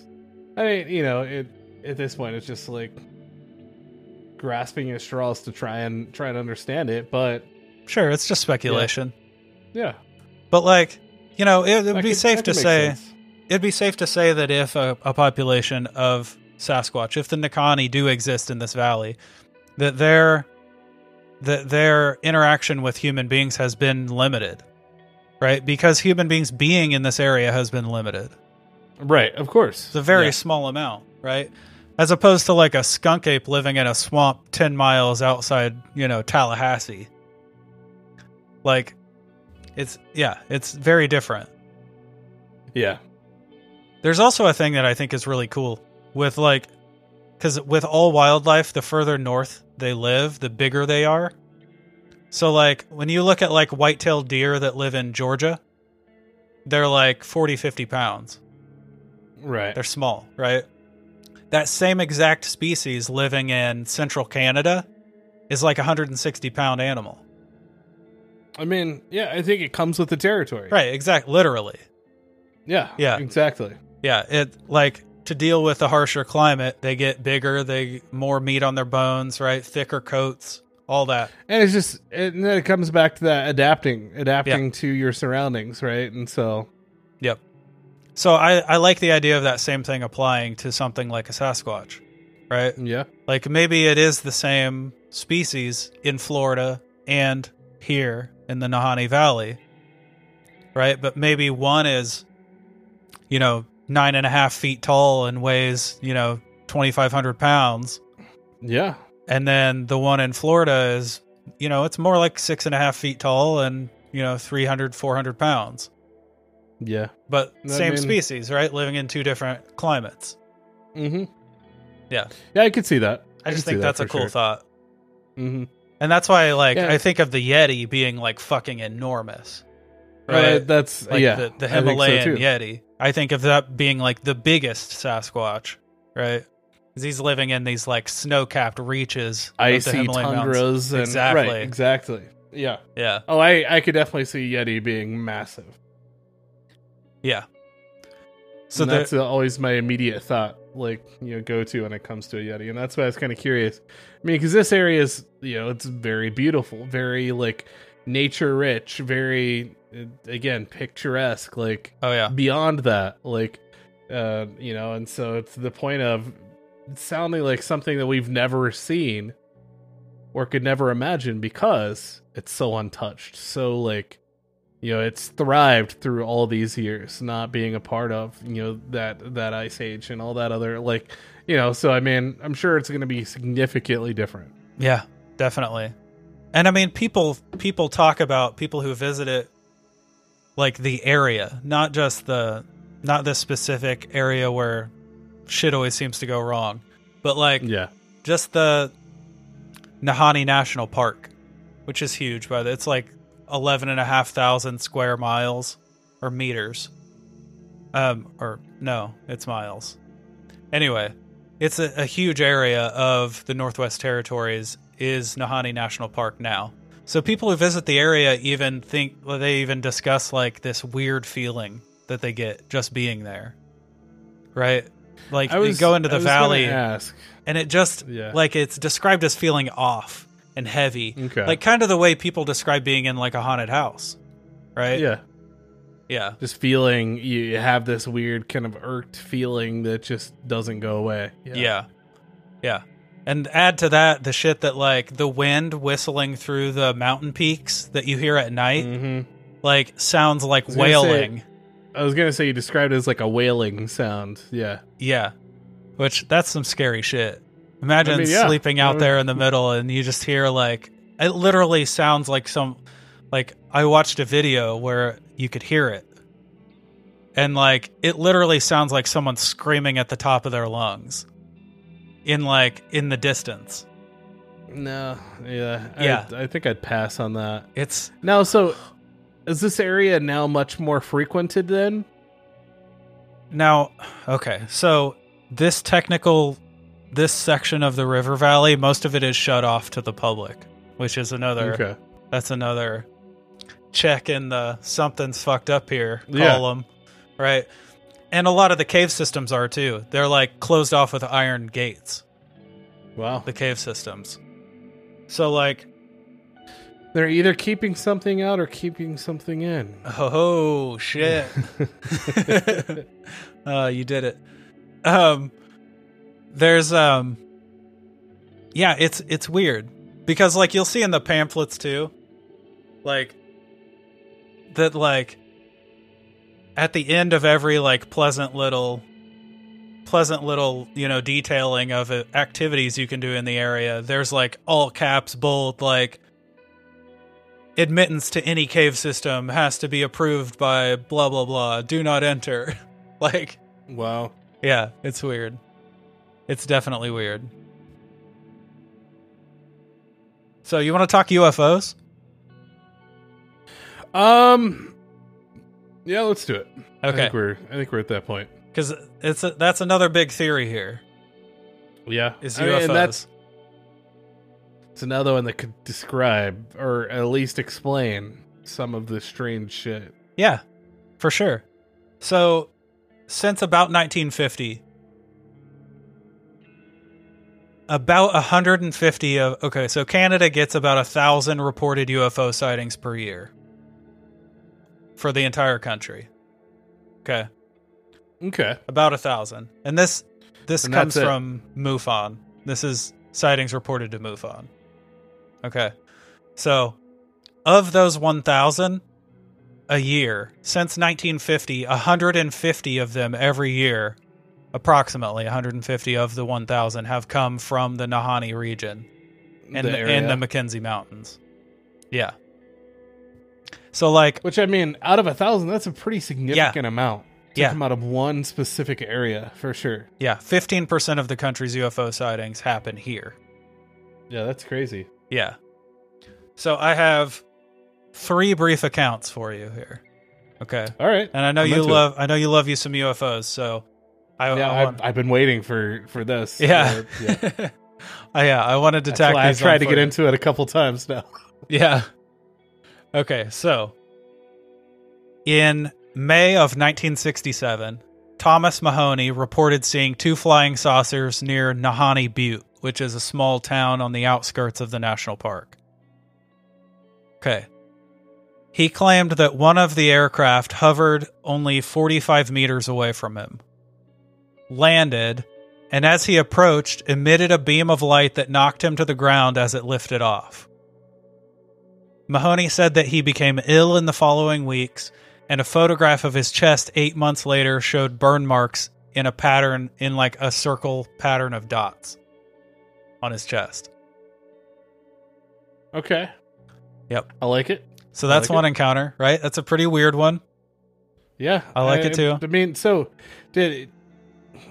I'm just trying to picture. So he was below this beam of light as it was taking off then? So, okay, the way he described it, he sees the 2 flying saucers, one of them lands, right? Right. And he goes for it. Mm-hmm. Badass move, right? Fucking run toward the UFO. And as it takes off, it emits this beam of light that blasts him, right? As it's shooting back in. It could be... Yes. Could be like exhaust or right, yeah. Could be anything. Or they went down there to blast him. Maybe they did. Right? Who knows? But he had this weird circular pattern of dots on his chest, like months later. That's pretty cool, actually. Yeah, I'd keep that for sure. I'd get it like dude, same. I'd get it tattooed over. I'd rep that hard. Yeah, for sure. Okay, so during the same year as the Mahoney sighting, people reported that the night skies over the southern end of the Mackenzie Mountains were glowing with 4 lights that flashed off and on before crashing into the mountainside. Eyewitnesses claimed that they watched a large orange glowing object sink behind the peaks. So, the RCMP, the Royal Canadian Mounted Police, they, thinking that a plane had crashed, they organized a rescue effort, but were unable to find any objects. They found nothing, right? Of course. Divers even searched several of the rivers and tributaries, but also came up empty. And since no planes were reported missing, the case was classified as a UFO by the Canadian government. Yep. They were camouflaged, obviously. Or they just took off before, anyone came for them. They were able to take off, right? That's possible. Mm-hmm. I would assume that if the lights were blinking on and off, that they could also just be off. Yeah. Right? I mean, that's a weird thing to think of, but like...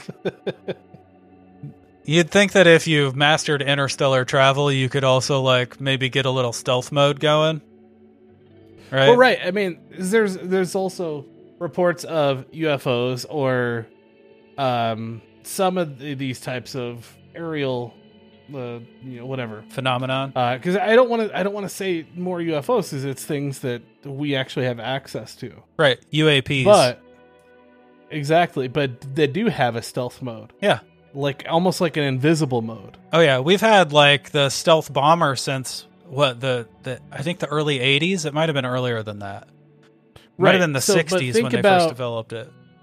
Think about that as these go down behind this like mountain range or this area, right? And then vanish. And they go, exactly.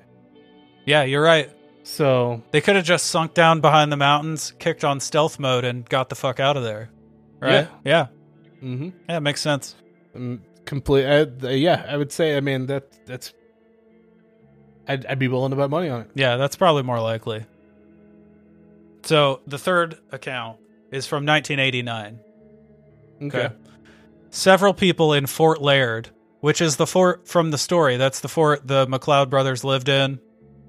Like, that's All right. when they took off to go explore the valley. So, Right. Yeah.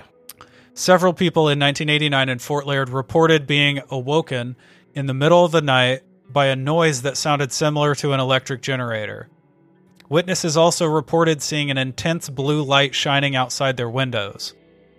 2 days later, a perfect circle about 20 meters in diameter was found outside the home of one of the witnesses. The RCMP were called to investigate, but the source of the lights and the strange markings remains unknown. So, Yeah, UFO. yeah. Fucking 100% UFO. 100%. Yeah. Exactly. Agreed. Yeah, I mean, and I'm assuming, well, the area that they have this big circle, was it like a burned area, or was it like just like perfectly like chopped, or, you know, like, It was burned. I mean, it's also, I was gonna say, Yeah. probably burned. Burned into the 99% of the time, it's burned. Yeah, I don't think it was crop circle style. I think it was kind of like a lift-off pattern, right? I mean, even most That's what I crop think of. circles are burned as well. Yeah, a lot of them are, Like, but a lot of them so- are the grass is smashed down perfectly flat Yeah. in the low parts. True. Those are the weirdest ones to me, because it's Yeah. it looks so intentional. Like the burned ones feel like, especially like this where it's just a circle. You know, Mhm. that feels like maybe something landed and then took off, and the propulsion Yep. left the scorch mark, right? Yeah. Like, yeah, I mean, yeah, that's what I'd be willing to bet as well. Yeah, cool. I dig that. So let's tie that in with this area. yeah. So we have possible UFOs in the area, possible aliens. So do we have? See, I don't like to think of aliens as aggressive or mean or. I bet you. Yeah, I don't know. I don't like to think that though. I like to think them as my best friends. You know, Yeah. just a good group of people. Just those aliens, they're good people. Yeah, you know, they're. I'm sure they're fine. But I mean, if you ascribe to the side of ufology where they've like detailed all these different races yeah, of aliens, right? Maybe there's like 200 Right. plus or so. some. I mean, they consider some of them dangerous and some of them friendly. Oh yeah, I mean, right. you have like your mantids and stuff like that are going to be extremely aggressive, Sure. extremely dangerous. Shapeshifters that are the same, Okay. you know, and you know, I mean, there's a bunch that are very like normal, like whatever people basically. So are But yeah, I mean, there are a lot of races that are very dangerous for sure. so are grays considered like middle of the road? Yeah, They're like here Yeah, I to mean, experiment and stuff. Not really. most gray encounters are like they're very neutral. They're very like you help me, I help you, basically, right? And when You they know, do they're- weird shit, they tend to erase the person's memory, right? right, I mean, yeah, that's yeah, Okay. which is good, you know. Sure. But I would like to remember. I don't know. I don't know. Well, if you, depending, Yeah, it yeah, depends I don't on what know. they do on the table, right? If it was just like an afterward, like we erase what happened, but we're gonna say, "Hey, Ryan, what's up?" Sure. I'll say, "Hey, guys, how you doing?" Have a quick convo before you drop you off. My butthole kind of hurts. I don't know what happened. Yeah. I feel like my or I entire have chest this cavity might have been cracked open in the last Exactly. couple hours. I have this weird scar now that seems to be going away rapidly. What's going on? Exactly. You know, but yeah, you're right. You're right. There are a lot of very dangerous species or Yeah. versions, I guess. So yeah, it's hard to say because I mean, a lot of those, you know, it's not very common for them to be around. Like, I mean, they're documented, but it's like, I mean, more so most known are going to be the gray. Sure. You know, and that's going to be your more common everyday alien. Right. You know, so but it's more unheard of to have like these more dangerous. But of course, again, we have had a lot of like the mantid peoples and, like shapeshifters and of course reptilians and things like that. And I'd say if there's one thing we've learned about Nahanni Valley tonight, it's that, uncommon things happen here. Yeah. Right? So, yeah, I mean, you're right. Maybe there was some crazy alien race that came down looking for heads. Right? I mean, could you see Like in one that- of these, this is more your area than mine, the UFO stuff, right? But could you see a race like the Mantids, like dropping in and just like cutting a dude's head off? Literally just taking heads Yeah. and going. I think that's definitely possible. As much as I hate the concept, because again, I like to think of Yeah, you like them my as aliens friendlies.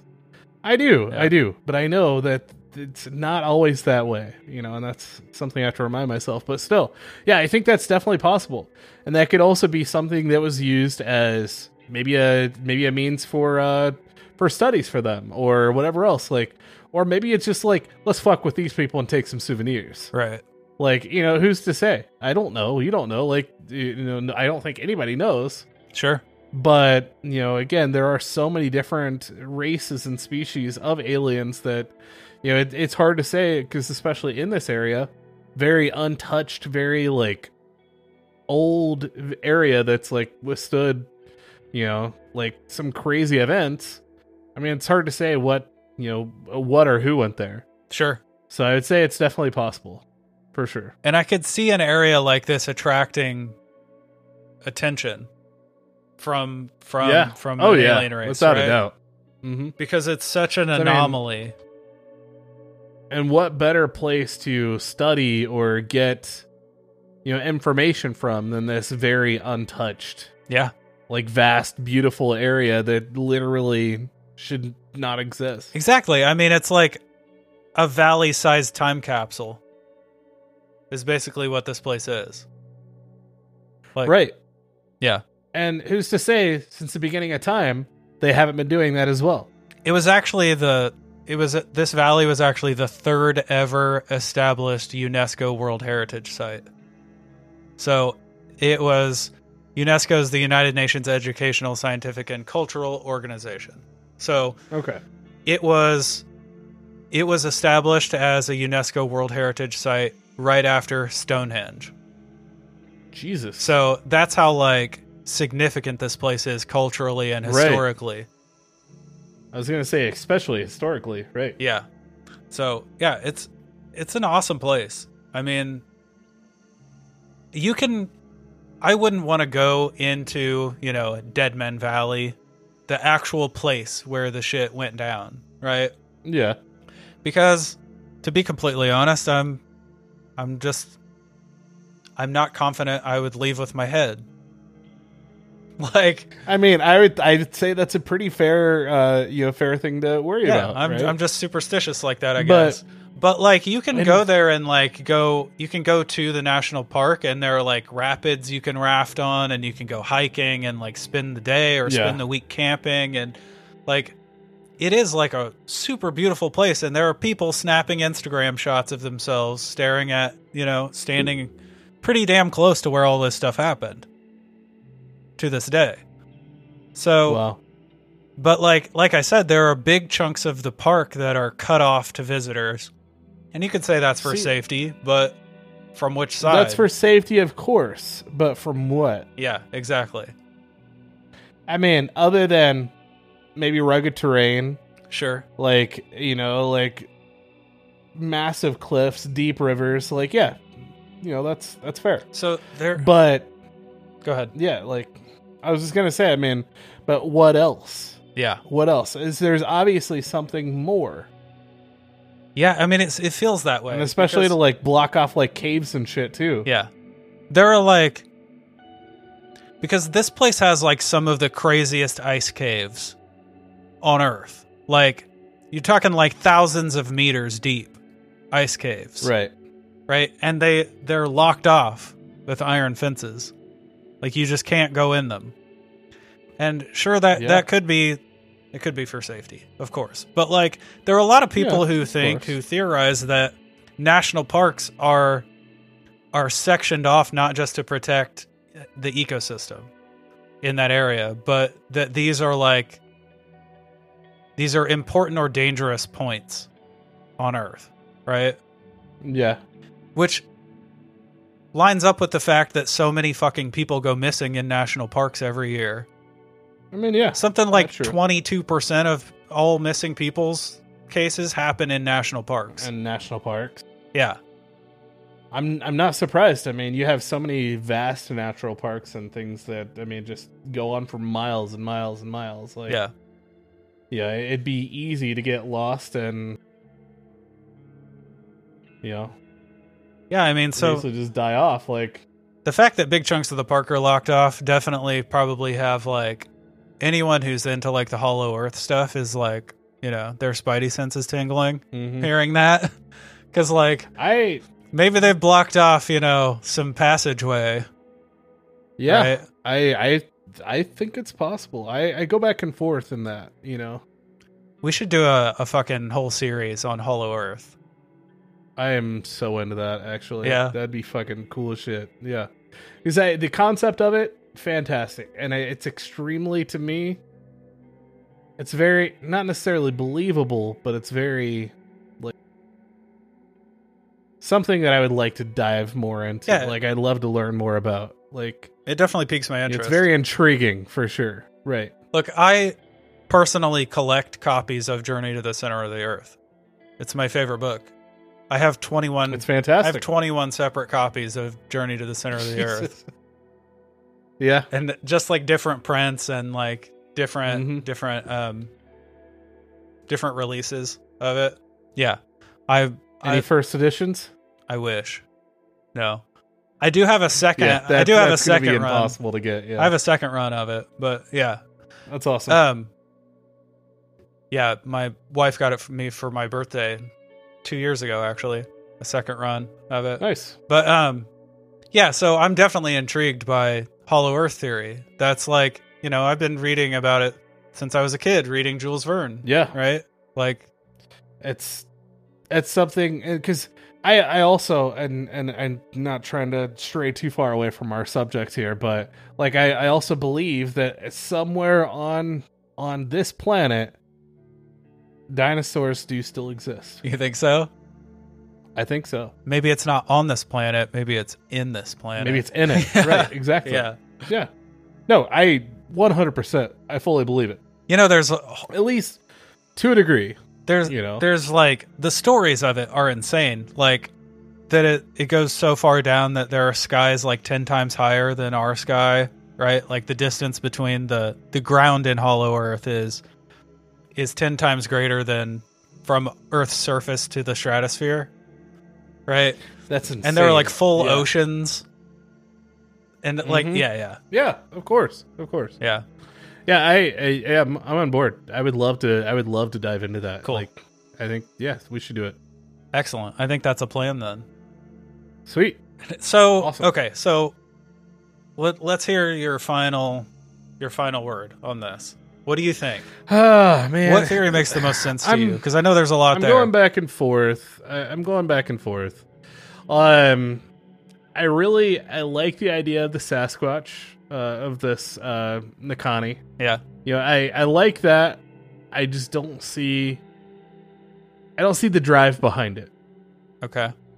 The motivation. You know, which exactly. I don't see, like, you know, I don't see the motive. I don't see, like, what would drive them to be so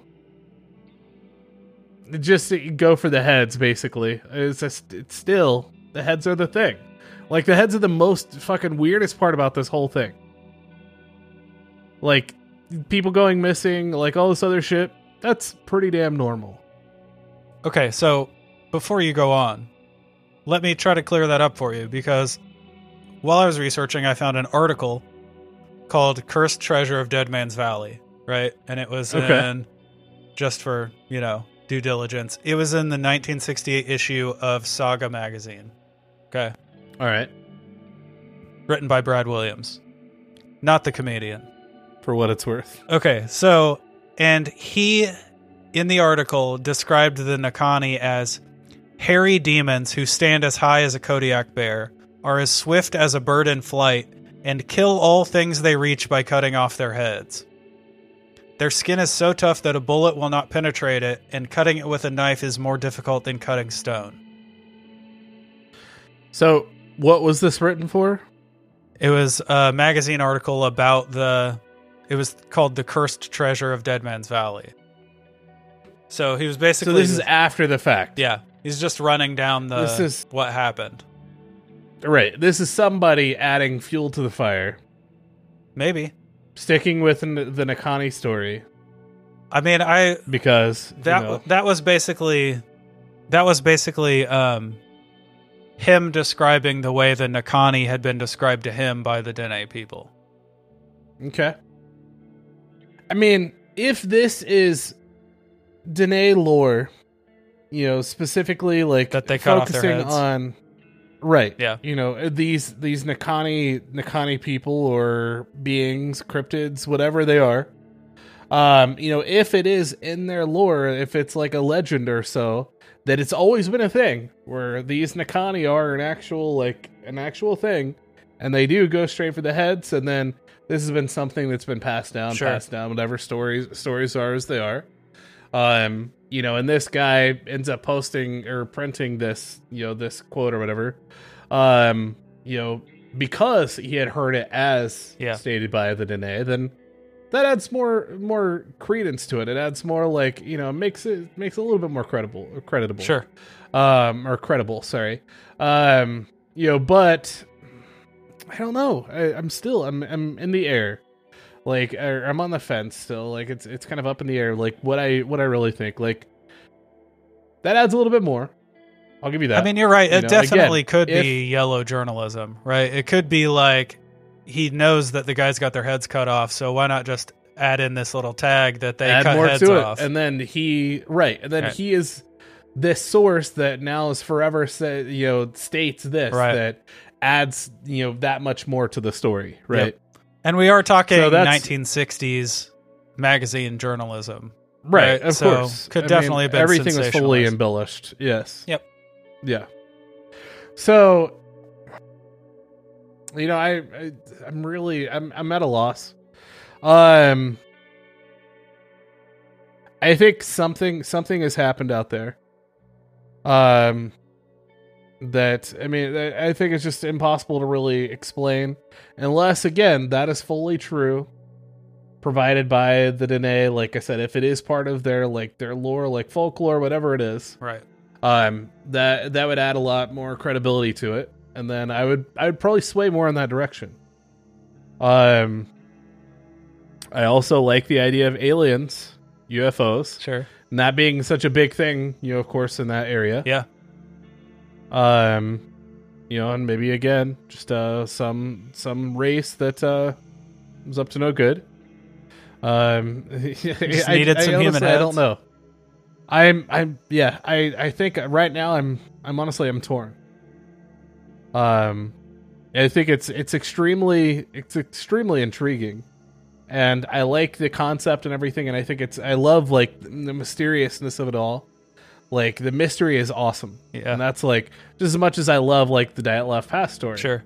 It's that the mystery of it all, I think, adds that much more to it and makes it that much more exciting. Yeah, definitely. And I think that's more so of what I've gotten out of it. As far as forming a solid opinion as to what I think it could be, I don't think I can. Yeah, to be honest. That's fair. See, the thing is, I didn't even get to all of the possibilities in my research. Okay. There's a whole thing about the lore of the Dene people with spirits, right? They have this whole a super deep mythology with concerning spirits, right? Okay. So they have a hierarchy of spirits that supposedly haunt the valley, right? That makes sense. Yeah, and I would love to investigate that. I think that's a super cool. I'm putting that on a list for a possible bonus episode in the future to just do a quick 45-minute deep dive into their hierarchy of spirits. I mean, because that's also another thing. You have these ancient tribes, whatever else, like, that will always have, like, these crazy, I mean, like, some of the crazy, like, either just outlooks or spirits, deities, Sure. like, anything else, like, that they worship or believe in, and that are going to be pretty, very far-fetc't. Yeah, I just you know, didn't, to a degree, of course, Yeah. but I didn't have time to do it justice. So I mean, at that point, there's probably gonna be way more that we can Yeah. dive into for sure. and also the Wahila, the giant white wolf. That's another theory of this valley. It's another piece of the lore of the valley. Like, See, there's so much here. that was gonna be the other thing I was gonna kind of touch on as far as what I thought. Like, maybe it was the wolf, you know. Sure. Maybe it was these wolves, but I don't know. But again, it doesn't explain why the bodies were untouched. Yeah, it is weird. So, I mean, the only thing at that point that has any possible explanation is going to be just provided by that quote that from that author. Yeah. You know, stating that they go for the heads. Right. Which was, of course, written. But again, was written 60 years after it happened. exactly. Yeah. So who's to say that wasn't just fucking bullshit? Yeah. You know, Definitely. and that's why, like, I would love to add that as, like, you know, now you're kind of swaying me. No, like, I mean, granted, again, if we could, like, deep dive into, like, years and years and years before that, Yeah. seeing any type of, you know, information from the Dene, and they, like, state that is a thing, or, like, there's something that was published way before Right. this dude posted whatever he posted, right? Yeah. You know, like, I think that would make it more credible, and that would make it more believable. For sure. But yeah, like I said, it's really hard. I think it's something I would love to dig in more, and especially if you do end up wanting to do, like, a deep dive more into kind of, like, spiritual end or whatever Yeah. else, and kind of like a follow up, which I think would definitely help out in this case. Yeah. Because till we do so, I think I'm still going to remain on the fence. I'm not going to have a 100% like formed opinion or idea of what it could possibly be. Yeah, so my take is very similar to yours. I really don't know what the fuck. I don't know what it is. I feel like I like to think of this as like a Jurassic World. Right? Like, not technically Jurassic, but I like to think of this as like a time capsuled world where maybe multiple, if not all of these things are happening. You know what I mean? Right. Like I said, it might be the area that literally time stood still. Right. Like, I like to think of this like crazy landscape where Nakani and fucking bear dogs and like all these things are mastodons, right? And like all these things are coexisting. And maybe that's why there's so many UFO sightings, because this is the only place on the earth where they can see these. Maybe UFOs are coming down and abducting Nakani. You know what I mean? To examine them. Yeah, that's possible. I mean, why wouldn't they? Sure. Yeah. So that's kind of how I like to think about it. But if I had to put my finger on one thing, I'm just going to pick bear dogs because I think they're awesome. Yeah, I mean, the idea of a bear dog sounds pretty cool. And as I was thinking about it earlier, I was thinking if Chow's was the first ones I was thinking. Okay. Chow's, and then think of like a Newfoundland. Yeah. A Newfoundland is literally the size of a fucking bear. Well, if you think about the one that I suggested when we first brought it up, the Tibetan Mastiff has the super long hair, but is the size of a Mastiff. True. Yeah. It basically looks like a super Chow. Yeah. Yeah. So I mean, there's a bunch of dogs that do have very close similarities to bears. Bear-like qualities. Sure. Yeah, for sure. Yeah. Yeah, I don't know. I like to think about all these things coexisting in this crazy ass valley. I agree. I think that's probably the most probable. Not to mention the insane aquatic species that probably live in these insanely deep rivers, and like, yeah, it's Yeah, it's gonna be. I mean, I'm sure there's probably things that we've never uncovered or have found or anything that probably reside deep within the waters as well. Oh yeah. Like, so I mean, I think of the area as like, again, very Journey to the Center of the Earth style, like very close to that like concept. Very, very untouched, very like lush and everything else. Yeah. Like, I think given that, all these things could definitely exist. They could definitely exist. I mean, just with the sheer fact that it hasn't endured everything else that the rest of the world has. Yeah. And so, yeah, I mean, who's to say that it's not all a thing, that it's not all accurate, like it's not not all there. Yeah, definitely. Like I said, the only thing that stands out to me that I can't explain is just the people, the heads, like, yeah, it's weird. But maybe the Nakani really do have, need for heads. I will say, go ahead first. I will say, I've been no-lifing this story for the last week and a half, and I've read a lot of lore. Yeah. Of Dene lore, and that piece from that magazine article is the only specific mention I ever found. The only time it's ever been mentioned. Of them taking the heads. What I figured. Yeah. But, I mean... So I figured that's just... But there are accounts of them, like, things, brutally right. attacking, stragglers and women and children even. But I would figure they would have more, like, scratch marks, bite marks, like, like... Well, also... The rest of the body would be more effective. We'll also take into account that all except for... Okay, so Jorgensen's body was found partially decomposed, but all the rest of them were skeletons by the time they were found. True. Yeah, true.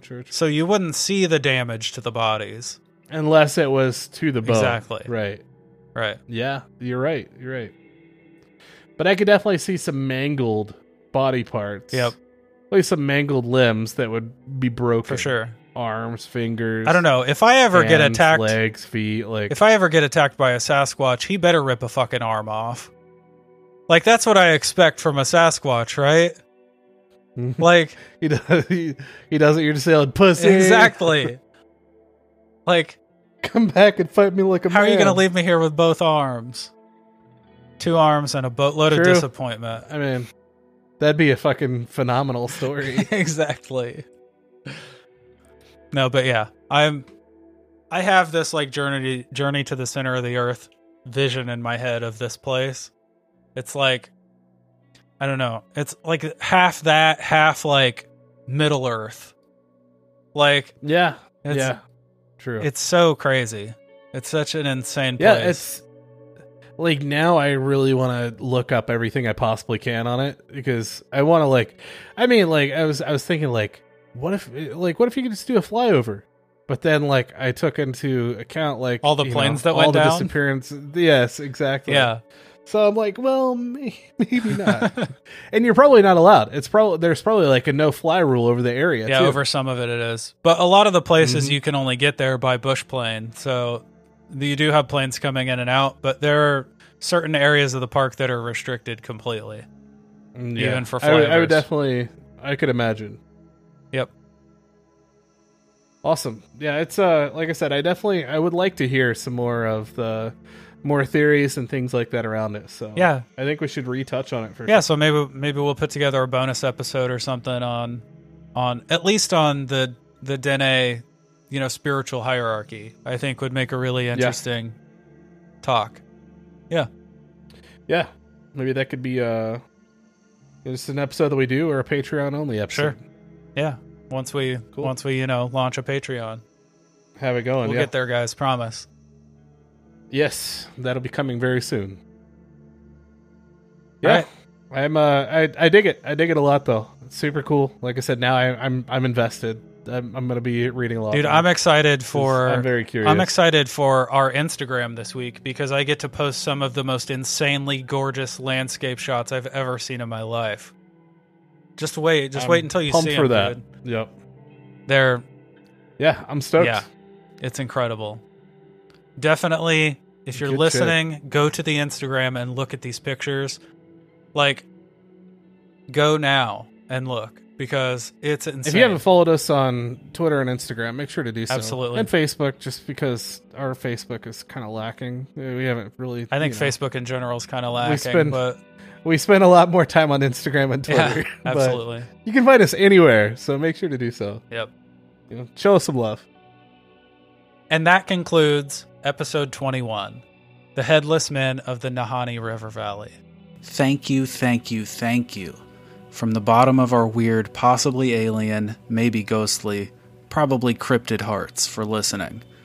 We absolutely love having the chance to discuss all these wild creatures and events every week, and it's your continued attention that allows us to carry on.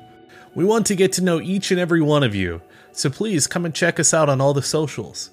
At campfire.tales.podcast on Instagram and Facebook, at campfire.totsau on Twitter, and you can also visit our website at campfirepodcastnetwork.com.